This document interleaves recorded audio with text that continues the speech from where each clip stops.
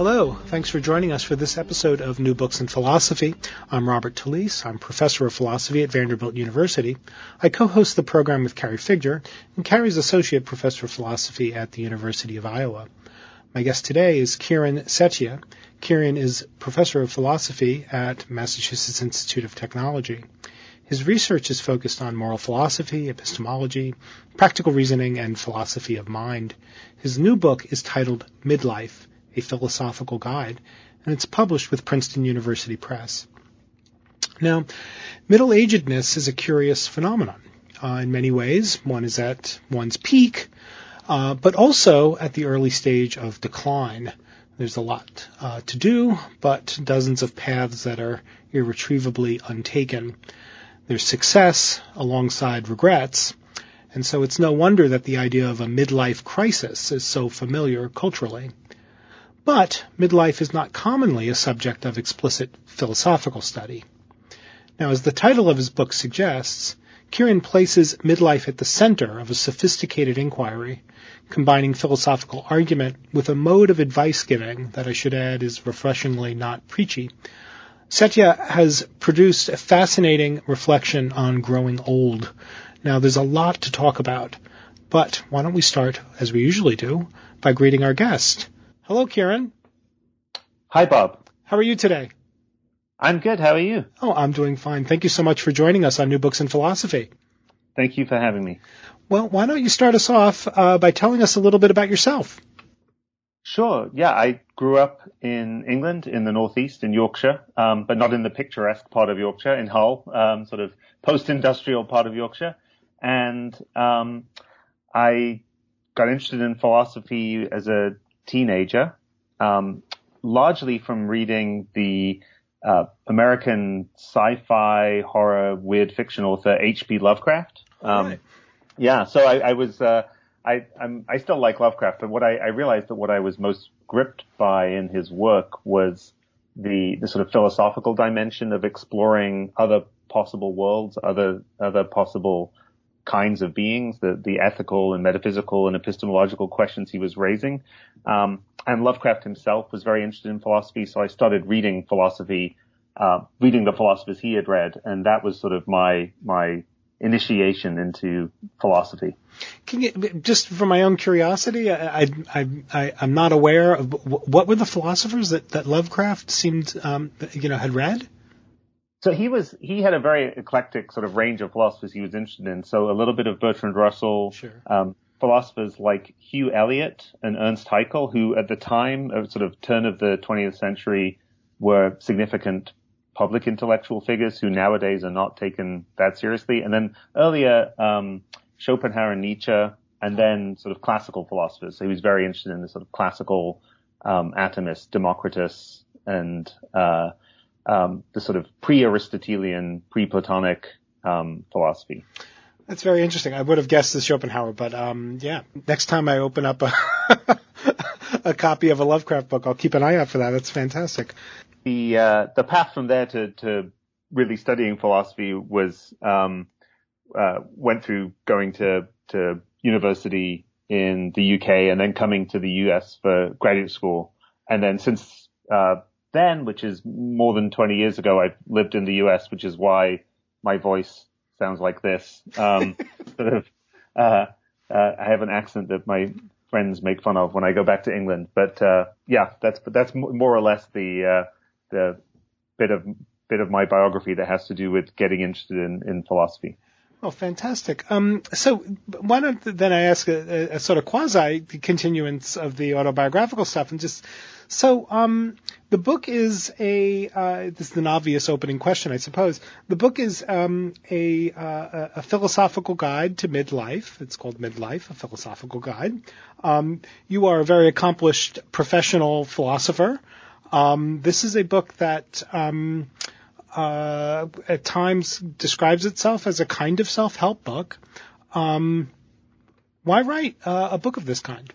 That's a good question. I mean, there are lots of registers on which I can answer that. One is that it is really personal, which is to do with having reached a sort of career point where I took a sort of stepped back and took a breath. I had I had been lucky enough to get a job in philosophy and get tenure, and the sort of structure of the career that forces you to keep looking at the next thing, that was sort of lifted, and I could think, well, what do I want to do with philosophy? And even though I knew I was extremely lucky to be in the position I was in, the thought of just teaching another class and then another class, then another class, and then writing another essay and then another essay and then another essay seemed weirdly to me both obviously worthwhile and strangely empty. And I thought that was both distressing emotionally, since I'd sort of got what I wanted, in that it was a career I'd been dreaming of since I was a teenager. I really felt like this was a sort of life's ambition realized. And there was something disturbing about realizing that it wasn't making me happy in the way that I thought it would. But fortunately, it was also intellectually puzzling, in that I thought, how can this be? How can it be that you can get what you want and not be made happy by it, or think that what you're doing is worthwhile and yet still somehow empty? What could be missing there? And so the intellectual puzzlement of it became a kind of direction for further thinking. And so what ended up happening was that I started reading about the sort of midlife experience and the midlife crisis, and also trying to think about what kinds of philosophical ideas might be fruitful in making sense of that. I didn't initially think I would write a self-help book. I didn't even initially think this would be helpful, that it was bound to be helpful, as opposed, except as a thing to do that was would be a distraction from just what's the word? Reveling in my malaise. And so I don't think that, I think there is a kind of complicated question about the relationship between philosophy and self-help, in that, if you're thinking of philosophical investigation of the human condition as a search for the truth about the human condition, or as trying to follow arguments where they lead, there isn't any guarantee at the outset that the results of doing that will be consoling. It just happened in this case that, or maybe it just happened with the subconscious operation of my own wishful thinking or something. But it happened that in the course of working on the topic, I started to find philosophical ideas that did seem helpful and consoling to me, and thought both that I wanted to write about them, but also that if they were helpful to me, they might be helpful to other people, and that it might be worth trying to write about them in a way that was accessible to a broader audience than just the audience of academic philosophers. Right. Well, I should say, just for the people who are listening, you succeed at that. I mean, the book is a real pleasure to read, and thank you. And that's not that shouldn't be understood in a Gricean way. It's a pleasure to read and philosophically very rigorous, right? There was no implicature there that the philosophy is lacking. It's a very accessible philosophy book. So bravo. That's not an easy thing to have pulled off. I wanted to ask, so getting now to the beginning of the book, maybe it's just because I don't know a lot of stuff outside of the stuff I know in philosophy. I was surprised, and maybe I shouldn't have been, to find that the midlife crisis is a thing that had been subject to pretty extended academic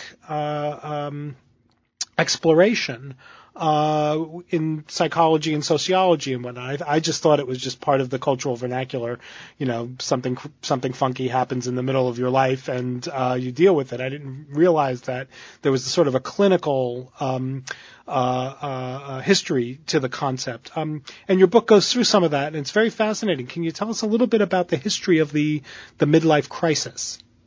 Sure. I mean, a lot of things I also found surprising about the history of the idea when I started to look into it. One that was both surprising and convenient for me was that, unlike most sort of cultural cliches where you try to trace the history and it sort of fades into the murky past, and it's very hard to explain where the idea came from.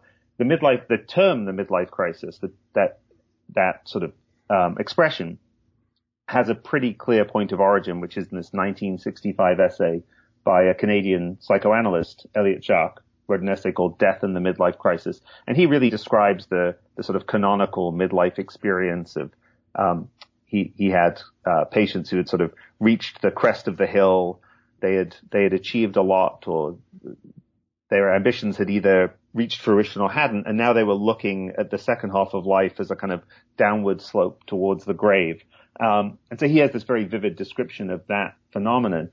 And then in the 70s, this idea catches on both with psychologists who are experiencing the same thing and studying it, and also in the broader culture. So I think a kind of defining moment is this 1976 book by Gail Sheehy called Passages, Predictable Crises of Adult Life, that went on to sell 5 million copies. And it's a sort of classic representation of the stereotype of the midlife crisis, the sense of frustrated ambition, the sense of needing a new challenge, the sense of having the kids grow up and leave home and needing to find something new to do with your life. Those sort of cliches are very much cemented by her writing on the topic. And then the history is sort of up and down. So, in around 1990, the MacArthur Foundation set up this, giant interdisciplinary study, called MIDAS, Midlife in the United States, led by Orville Gilbert Brim, who's a social psychologist. And they did a study that took about 10 years. They surveyed 7,000 people. And so around 2000, they were publishing their results. And the general tenor of their research was to suggest that life was sort of an upward slope, that midlife was a period of competence and settled confidence in one's life and greater emotional maturity and resilience, and it just got better and better. And so there was this sort of crisis around 2000 around the question whether the midlife crisis was a genuine phenomenon.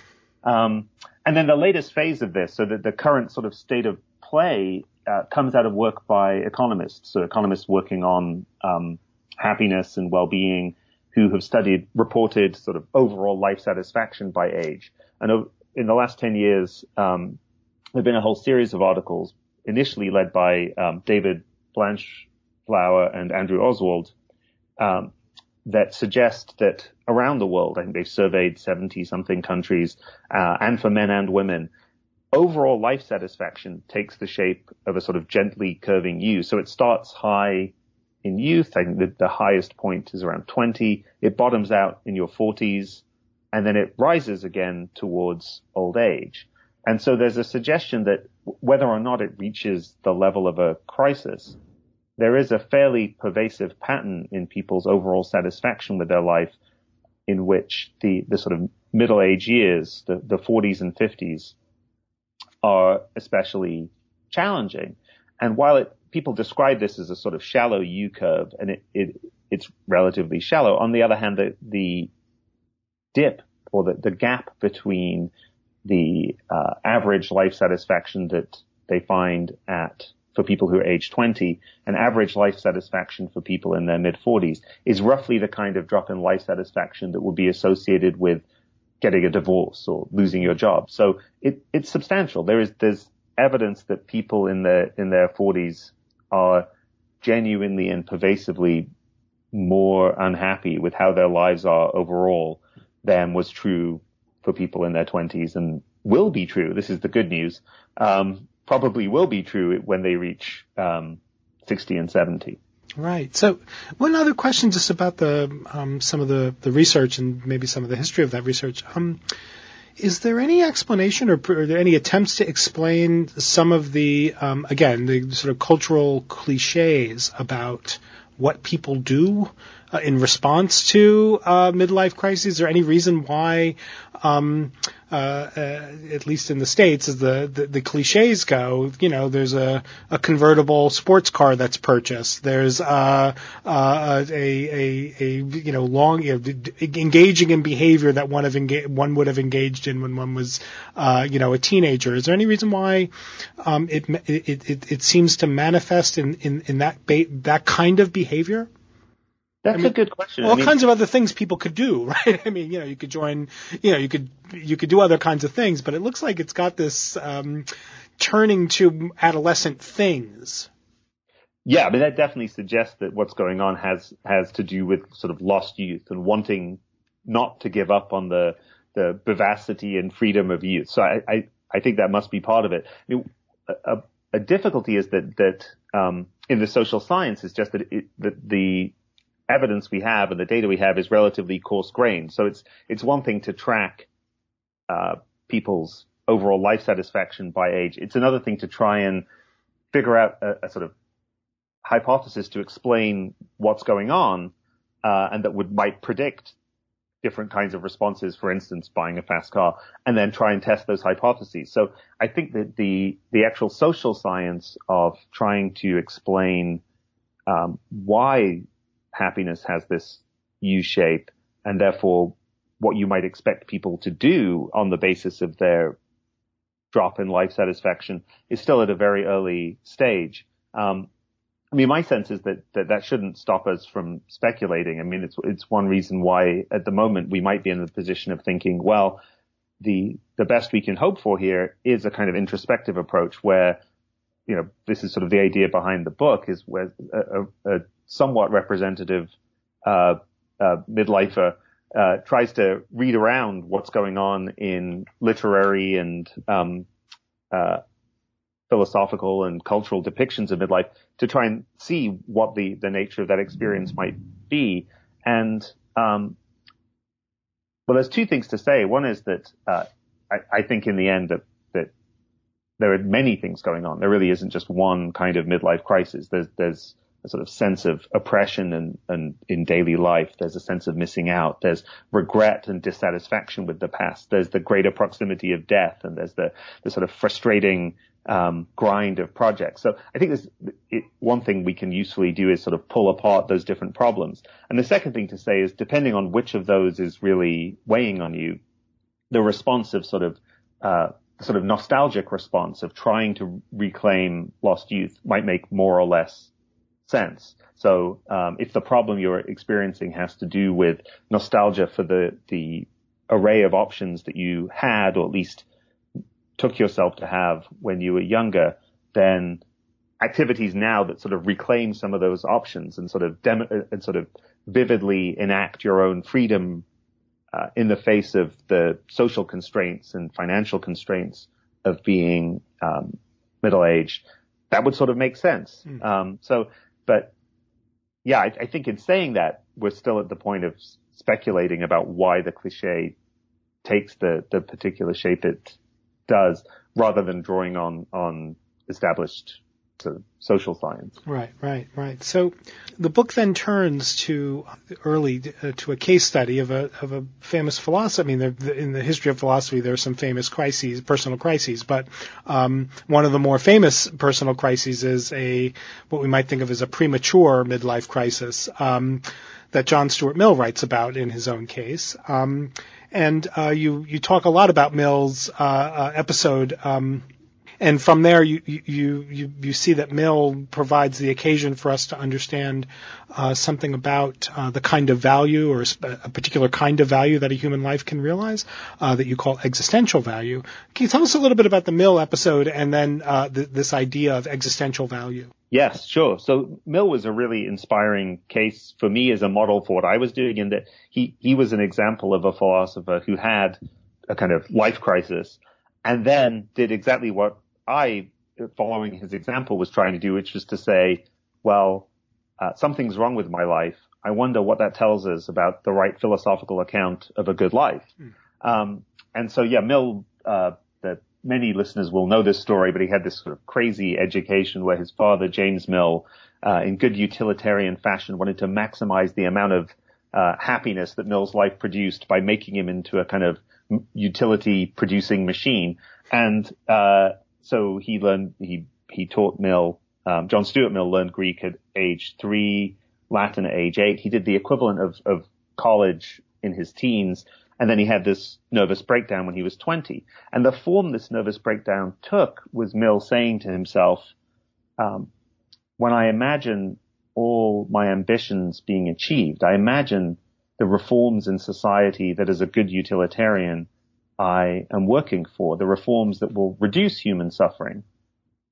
And I ask myself, would that make me happy? I think, no. And that is extremely puzzling. Like, why would the achievement of your ambitions not make you happy? And it is not that he thinks there's no point in doing those things, that they're somehow worthless, but something is missing.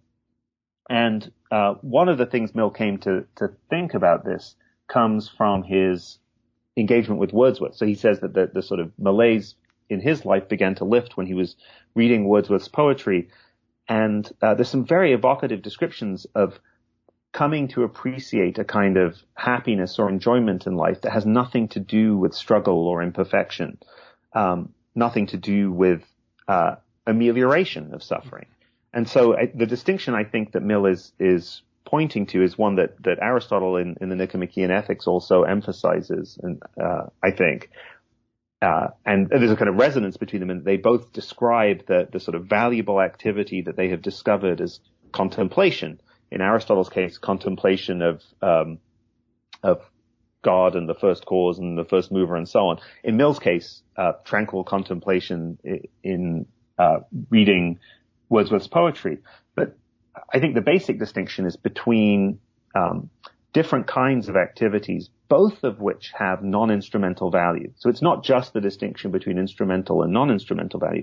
Even when you're looking at something that has non-instrumental value in itself, regardless of its effects, sometimes the value comes from its role in ameliorating some kind of problem or injustice or need that we'd rather be without. So it comes from curing a disease or relieving someone's suffering, where even if it has no further effect, that's worth doing.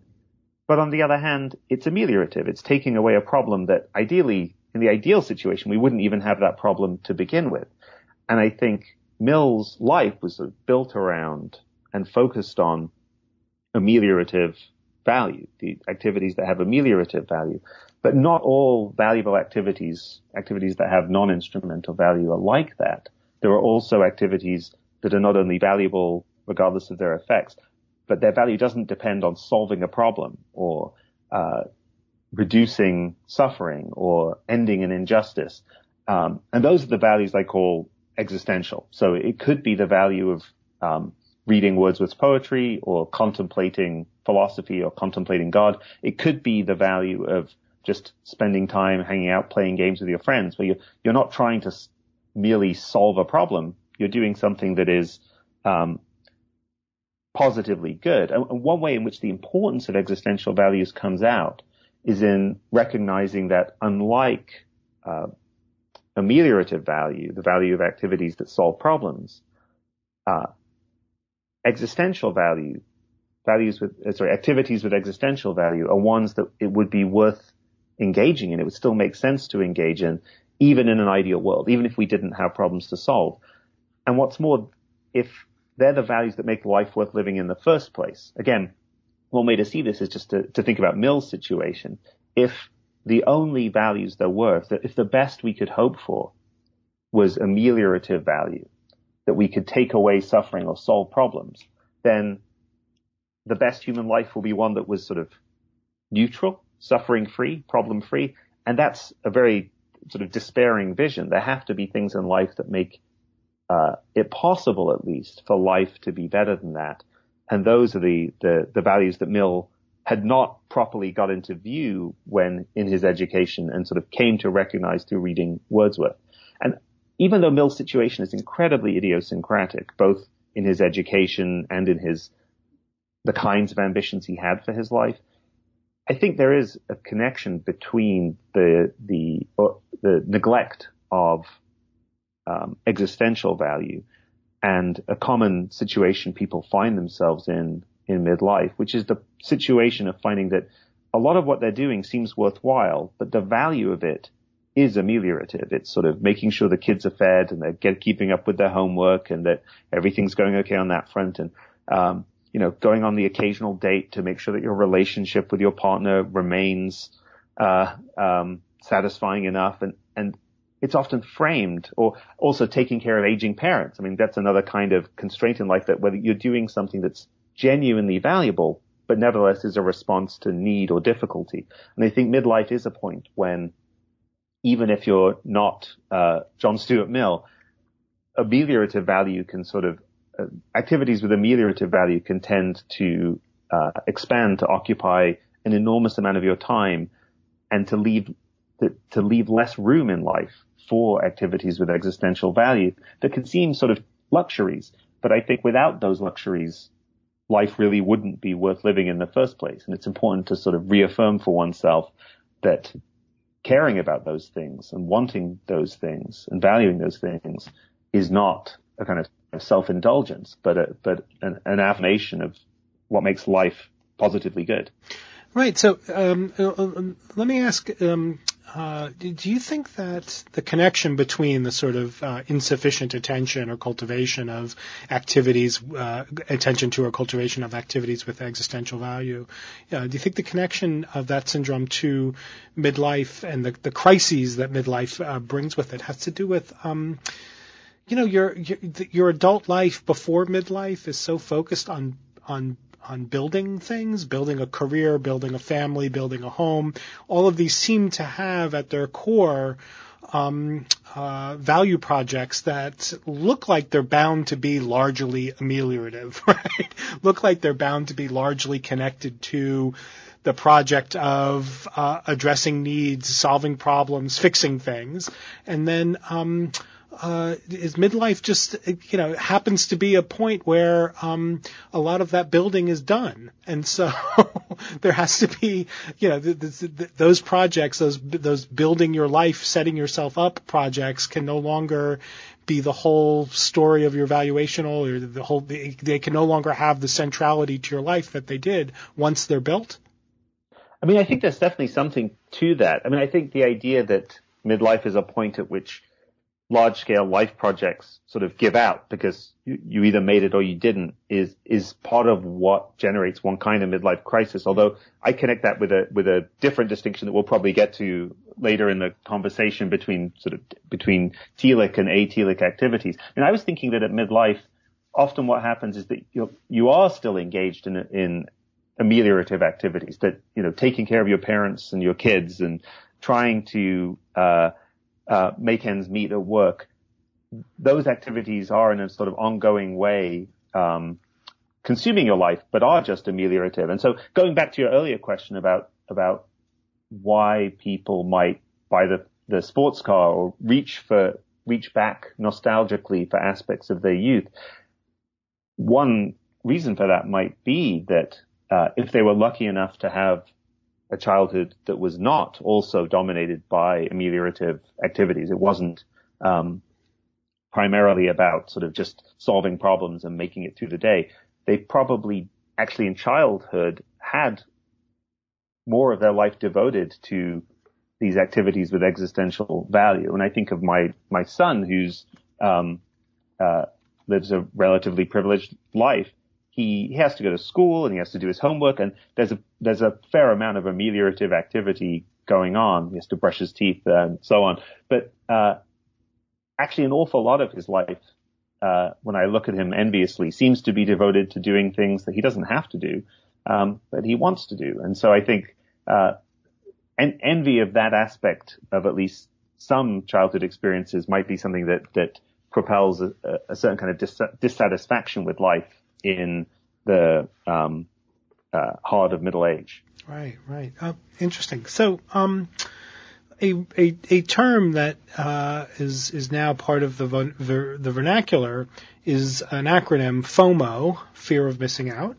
And you have a chapter about missing out. You think that that's a sort of part of the puzzle of what makes middle-agedness a kind of crisis occasioning phase of one's life.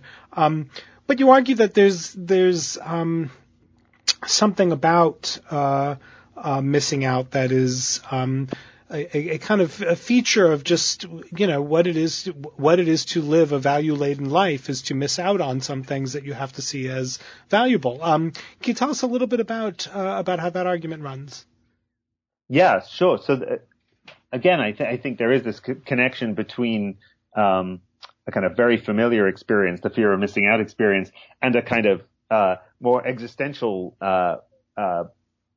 form that can take in midlife, where I think often it's a time at which people realize that not just that they're not going to get to go to the party, or that there's a better party happening somewhere else, as in standard FOMO, but that at some point that they can't put their finger on, the alternative life in which they were a guitarist is not going to happen, or the life in which they go to law school instead and become a lawyer, that's not going to happen, or the point in life where they have kids, it's not going to happen, and that they have to sort of people have to come to terms with the ways in which, by living any one individual life, there are many other lives that you thereby are unable to live and aren't living. And at least for me, it has been helpful to sort of think about what the basis of that phenomenon is, and to recognize the point that you just sketched, namely that it's not missing out in this way is not a sign that something has gone wrong. In fact, it's very hard to imagine how you could avoid missing out, given the sort of plurality of valuable things that one can do, the plurality of diverse, valuable activities that human lives can engage with, and the capacity of individual human beings to appreciate many of them.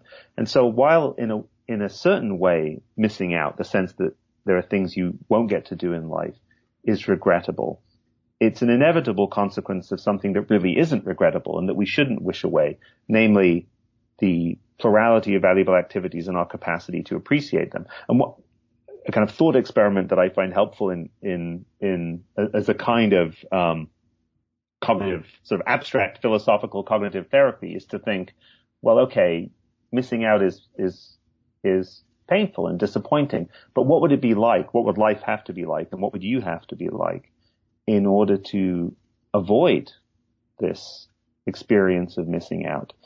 Well, the only way that could happen is if you're living a life and don't want or don't appreciate the value of, or there are no other values in any of the other ways life could be lived. You'd have to sort of impoverish the world so that really only one kind of life is valuable, or impoverish yourself so that you're not able to appreciate the value of other things. So in my case, I think maybe I should have been a doctor. I should have gone to medical school instead of doing philosophy. Or when I was quite young, I wanted to be a poet, and maybe I should have tried to do that. And yeah, those are lives I won't have, and there's a certain kind of poignancy to that. On the other hand, I wouldn't want to avoid missing out at the cost of depriving the world of the value of those activities, or depriving myself of the capacity to appreciate what would have been good about those alternative lives. So I think that kind of reversal of perspective, thinking about what it would mean not to miss out, is a way to help reconcile oneself to the inevitability of missing out. The scope of this argument is in some ways limited. I mean, it's focused on the kind of missing out that is inevitable, namely the kind that comes from the fact that we only have one life to live, and that in the sort of garden of forking paths, you have to take one path. You don't get to take many simultaneously. So far, it doesn't really address the kind of missing out or loss that comes with failure or regret or loss or mistakes and misfortunes in your past. That problem is still remains to sort of come to terms with. But at least for the kind of missing out that is just a matter of sort of wistfully imagining other lives you could have lived, I think it's helpful to recognize that your capacity to wistfully imagine those lives is a reflection of something that you should embrace. Right. So let me ask a philosophical question in the narrow sense of philosophical. What sense of the plurality of values is the view this view of the kind of appreciation of the capacity to feel like you've missed out. What strength of the view of the plurality of values does that commit us to? On some views, as you know, I'm not telling you anything that you don't know for sure.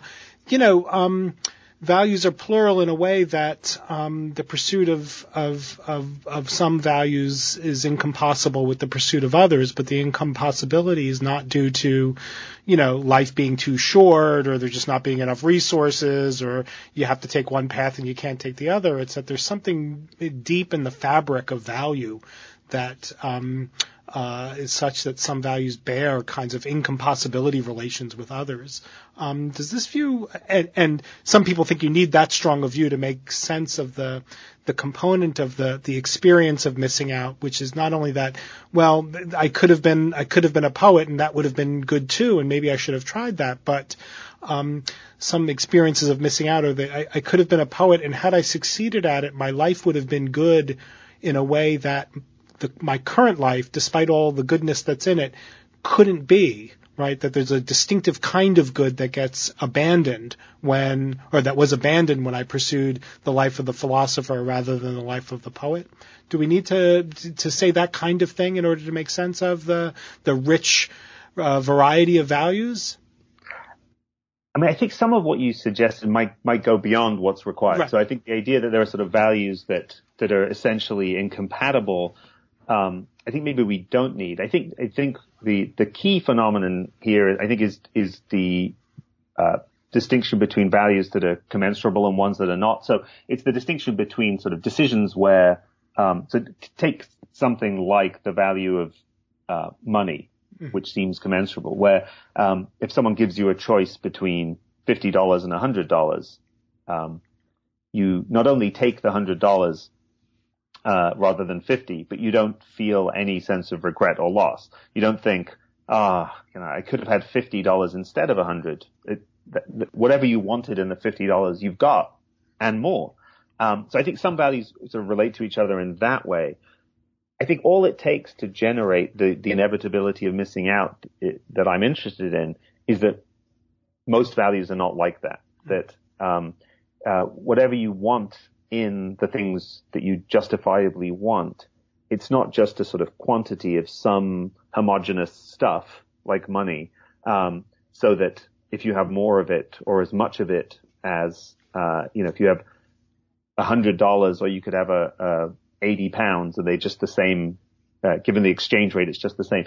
Why would you care? So long as the structure of value doesn't work like that, you'll get this kind of inevitable loss. So I think the kind of plurality required is fairly minimal. It doesn't require, for instance, the kind of incomparability or sort of the existence of values where it's impossible to say which is greater or which is lesser, or lives where it's impossible to make the comparison, make comparisons between them.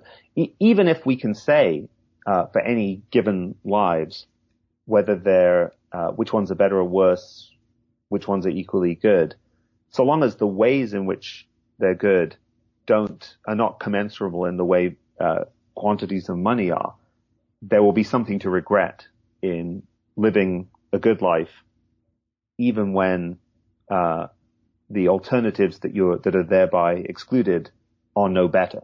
We could even have a view on which, we can measure value so that you can always say one life is better or worse than another, or exactly equally good. There's none of what Ruth Chan calls parity or sort of indeterminacy or anything like that.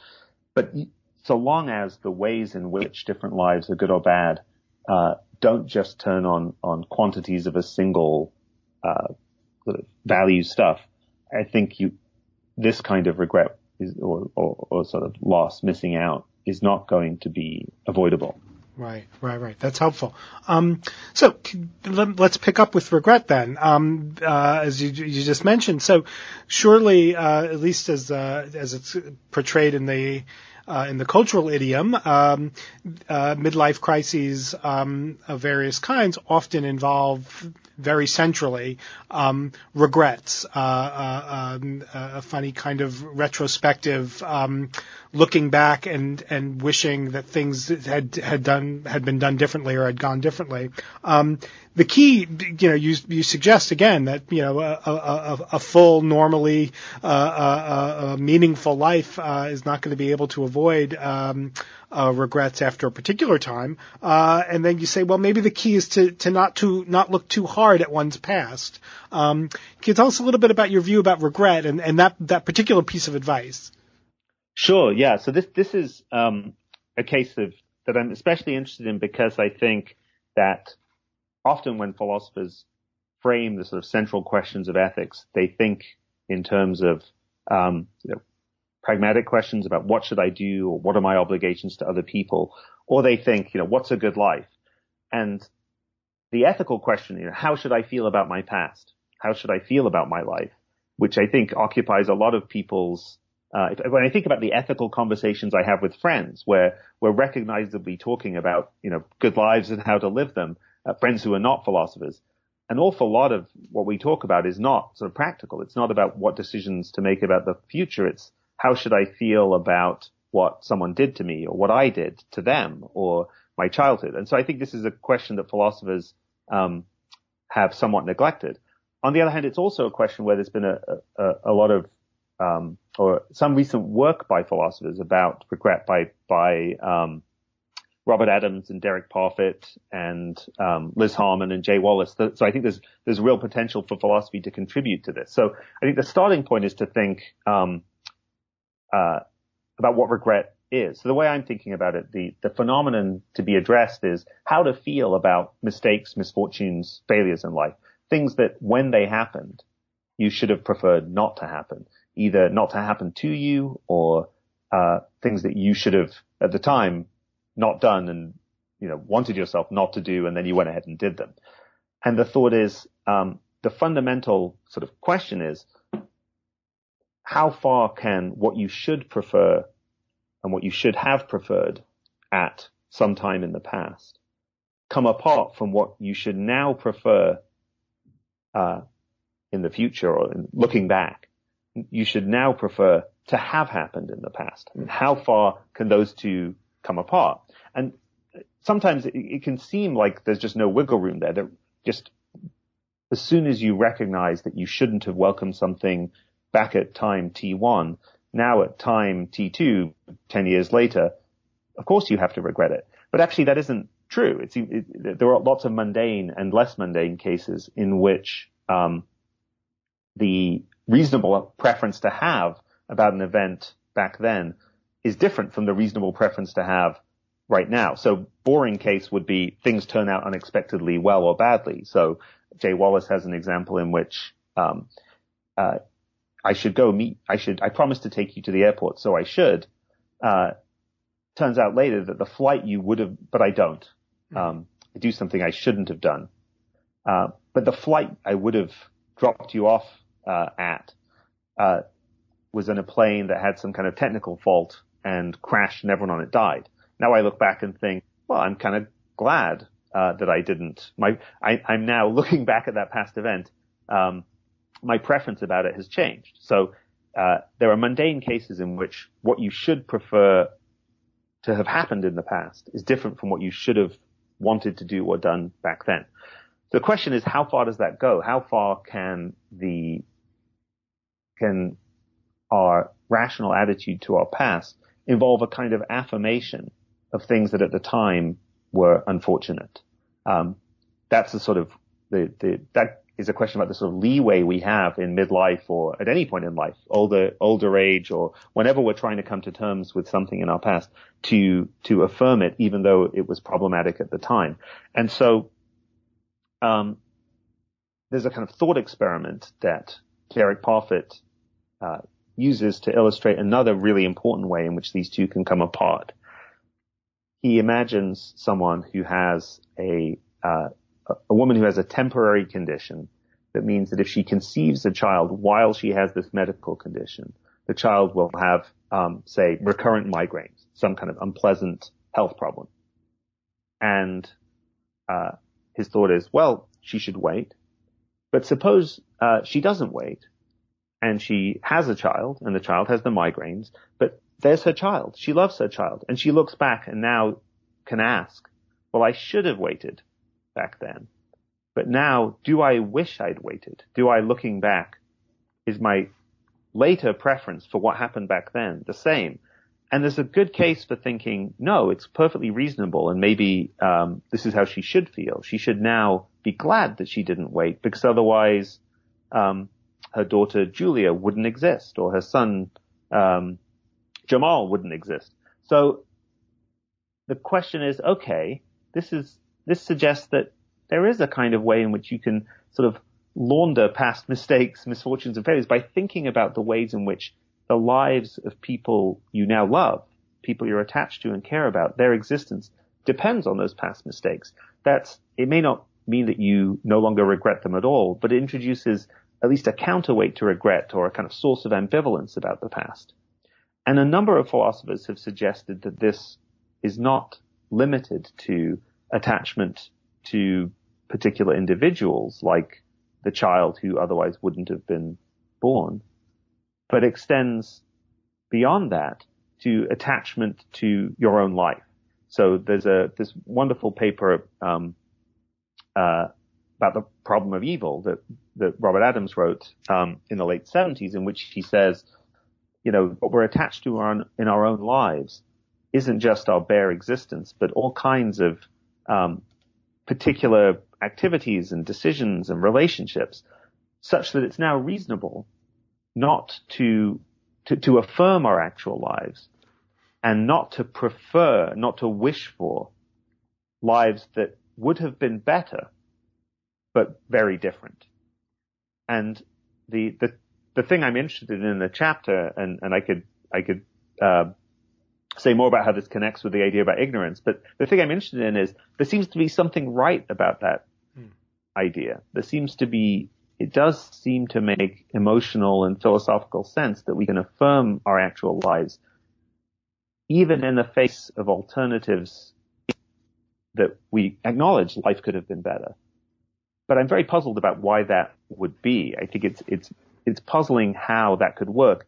And, one way to bring out the puzzle that some philosophers will find helpful is that, it's one thing to say the actual existence of a human being who wouldn't otherwise have existed. Their actual existence is a kind of fact about the outcome that can change what you should prefer about the past. Right. But the idea that your actual activities, that the sheer fact that you are actually doing something can make it reasonable to look back and be glad that you decided to do it, or that you ended up doing it, that's much more puzzling. That seems like a kind of bizarre bootstrapping whereby I sort of engineer my affirmation of a bad decision by saying, well, at least I'm actually doing this now. Attachment to my actual activities means I can look back and say, well, I'm glad I made that bad decision, or I wouldn't be actually doing this. That seems really bizarre. So I think like a funny kind of adaptive preference. That's exactly right. Right. I think if you did it in terms of actuality, it would just be adaptive preference. I think if the argument for affirmation is just, well, I'm actually doing this, so I prefer it, that would be irrational in exactly the way adaptive preference is irrational when it's irrational. And in that respect, it's very different from the child case, because I don't think there's anything irrational about saying this very child would not exist if I hadn't made the decision I made in the past. So I think there's a real contrast there. And should I keep going? I can tell you more about the sort of solution to the puzzle. Yeah, because the ignorance part is very interesting. Well, at least it's interesting to me. Yeah, please go on. Yeah, so the proposal I make is one that I think makes emotional sense. Whether it makes philosophical sense is trickier. So it leads to a view that I think some philosophers will find very surprising. So the thought is, what's the difference between my relationship to an activity now that I'm doing it? How is that different from my relationship when I was deciding? Can I simply point to the fact? So take my case. So I'm a philosopher. I should have been a doctor. Let's just suppose I should have made that decision. I was just too afraid of blood. I couldn't face it. I wimped out. So I should have been a doctor. Now here I am as a philosopher thinking, yeah, that would have been a better life, I guess. Can I now sort of retrospectively affirm my decision to be a philosopher? Well, can I say, well, look, I'm actually doing philosophy. The actuality of this activity is a reason to affirm it over being a doctor. no, that seems like the bad kind of bootstrapping. Here is one thing that I can point to, though. The reasons for being a philosopher, the reasons why it's good to be a philosopher, even though I acknowledge it would have been better to be a doctor. I know much more about what those reasons are. I'm much more vividly acquainted with the good things about being a philosopher, with the luxury of being able to think about philosophical questions, with the moments in teaching where a student is inspired, or a student surprises you, or a student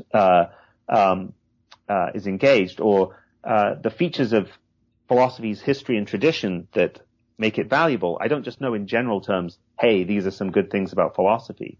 I don't just know that there are reasons to want a life as a philosopher. I know a huge amount, more than I can express in words, what they are. I mean, it would take me a long time to talk about all the cool things about philosophy.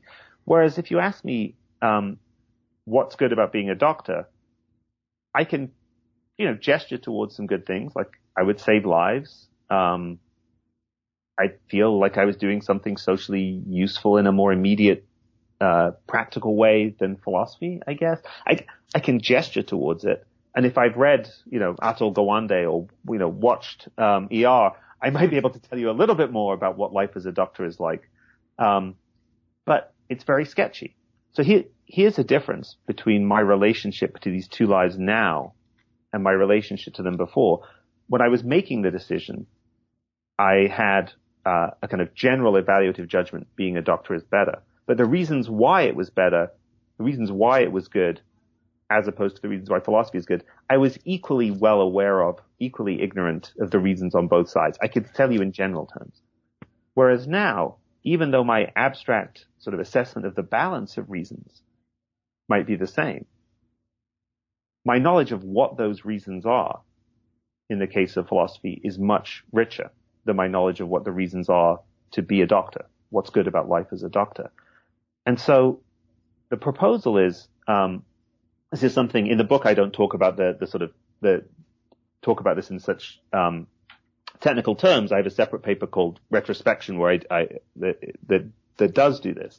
The proposal is that a principle of specificity is true, and the principle says that it's rational or can be rational to be more strongly moved by facts that provide you with reasons than by the fact that there are reasons of that right. kind. Mm-hmm. So it could be rational to sort of affirm my life as a philosopher on the basis of reasons to want that life and value that life, that where my affirmation and thereby my preference outstrip my sense of the actual weight of those reasons. So what we get is a kind of rational or rationally permissible acrasia or acratic preference, where you can acknowledge that there are in fact more reasons to prefer A than B, being a doctor than being a philosopher. But because you know what the reasons are for B, you rationally prefer it. And I think that may well be rational, even though it goes against a kind of axiom that I think a lot of philosophers find tempting, that whether, acratic preference, acratic action is the sort of paradigm of practical irrationality. Right. Well, that's fascinating, and I'm curious to go look at the paper because that view sounds totally reasonable to me. Oh, good. My sense is that some of the examples, my experience of it is that some of the examples seem to make psychological sense, and they don't seem rational. But as soon as you sort of articulate the general principles, they start to look like ones that philosophers have sort of reasons to be committed to rejecting. And so I think that there's this is one way in which the issues in the book about affirmation and regret and the sort of midlife experience connect with sort of big picture questions about the structure of practical rationality. Right. So we're coming to the end of our time together. So there's a lot of stuff in the book that we're not going to be able to get to, including a chapter on mortality. But I did want to make sure that we reserve some time. So the book ends with a kind of recommendation, or just sort of addressing your reader and saying, if this is the kind of thing that might might be helpful to you, you should try it out and see. So you've got a kind of recommendation for a kind of meditation that is a kind of mindfulness towards activities that are, as you call them, atelic, or attending to breathing and these kinds of things. Can you tell us a little bit about how the book ends? Sure. Yeah. So for me, this was the most is both the most important and helpful part of my philosophical sort of approach to midlife, and the hardest. So what it turns on is a kind of distinction among activities between telic and atelic activities. Telic ones are the ones that aim at terminal states and can be sort of completed. So writing a book, or conducting an interview, or having kids, or getting married. And atelic activities are ones that don't aim at a terminal state. So it could be, hanging out with friends, or parenting, or thinking about philosophy. There's no particular terminal point at which you're sort of done with those things.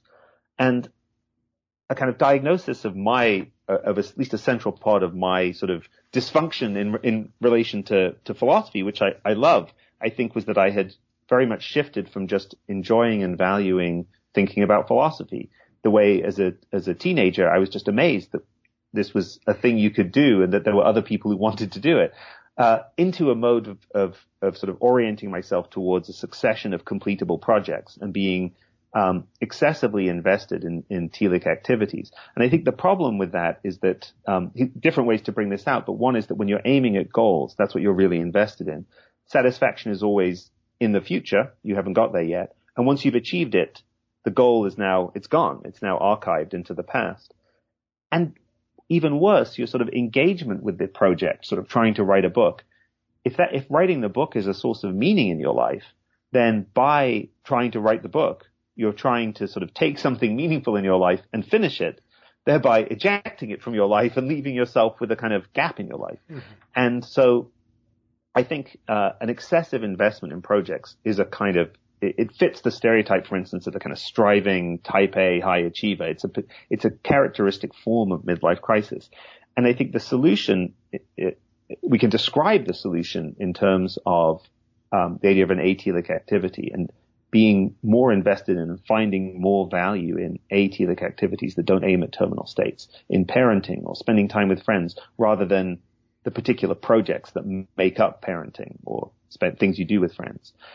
The challenge is that sort of intellectual recognition that, for me, that I need to value atelic activities more and find more of the meaning in my life in those activities. The intellectual recognition doesn't automatically bring with it the kind of emotional shift.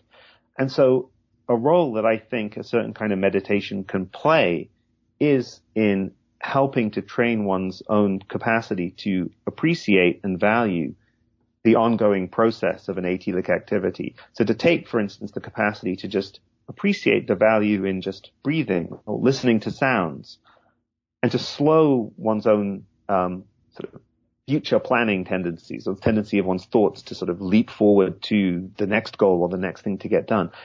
Take that kind of training and, so far as possible, approach other activities in life, at least some of the time, with the same kind of mindfulness towards the ongoing process, the value of the atelic activities you're engaged in, not just the projects you're completing or the goals you hope to achieve. And so it's with a certain kind of temerity, I sort of propose that this is a kind of practical application of meditation that has a kind of philosophical justification. The book sort of ends by talking a bit about the relationship between this and the contrast between this way of using meditation and some of the sort of more contentious ideas in Buddhist uses of meditation on the one hand, and the sort of somewhat more deflationary idea that just meditation reduces stress. That's a good thing on the other hand. Both of which seem to have a kind of telic component to it, right? The Buddhist view is for the dissolution of the self. So there's a funny kind of telos to it, right? That's true. Although I think there's something quite systemic about that problem, in that if you're meditating in order to learn how to appreciate atelic activities more. There is a kind of goal-oriented structure to it. Right. So like many self-help projects, there's a kind of ladder that you have to ultimately hope to be able to throw away, in sort of getting on with your life. Wittgenstein once again. Yeah. Well, Kieran, you've been very generous with your time, and I really want to thank you for joining me today to talk about your book, Midlife: A Philosophical Guide. One last question: what will you do next?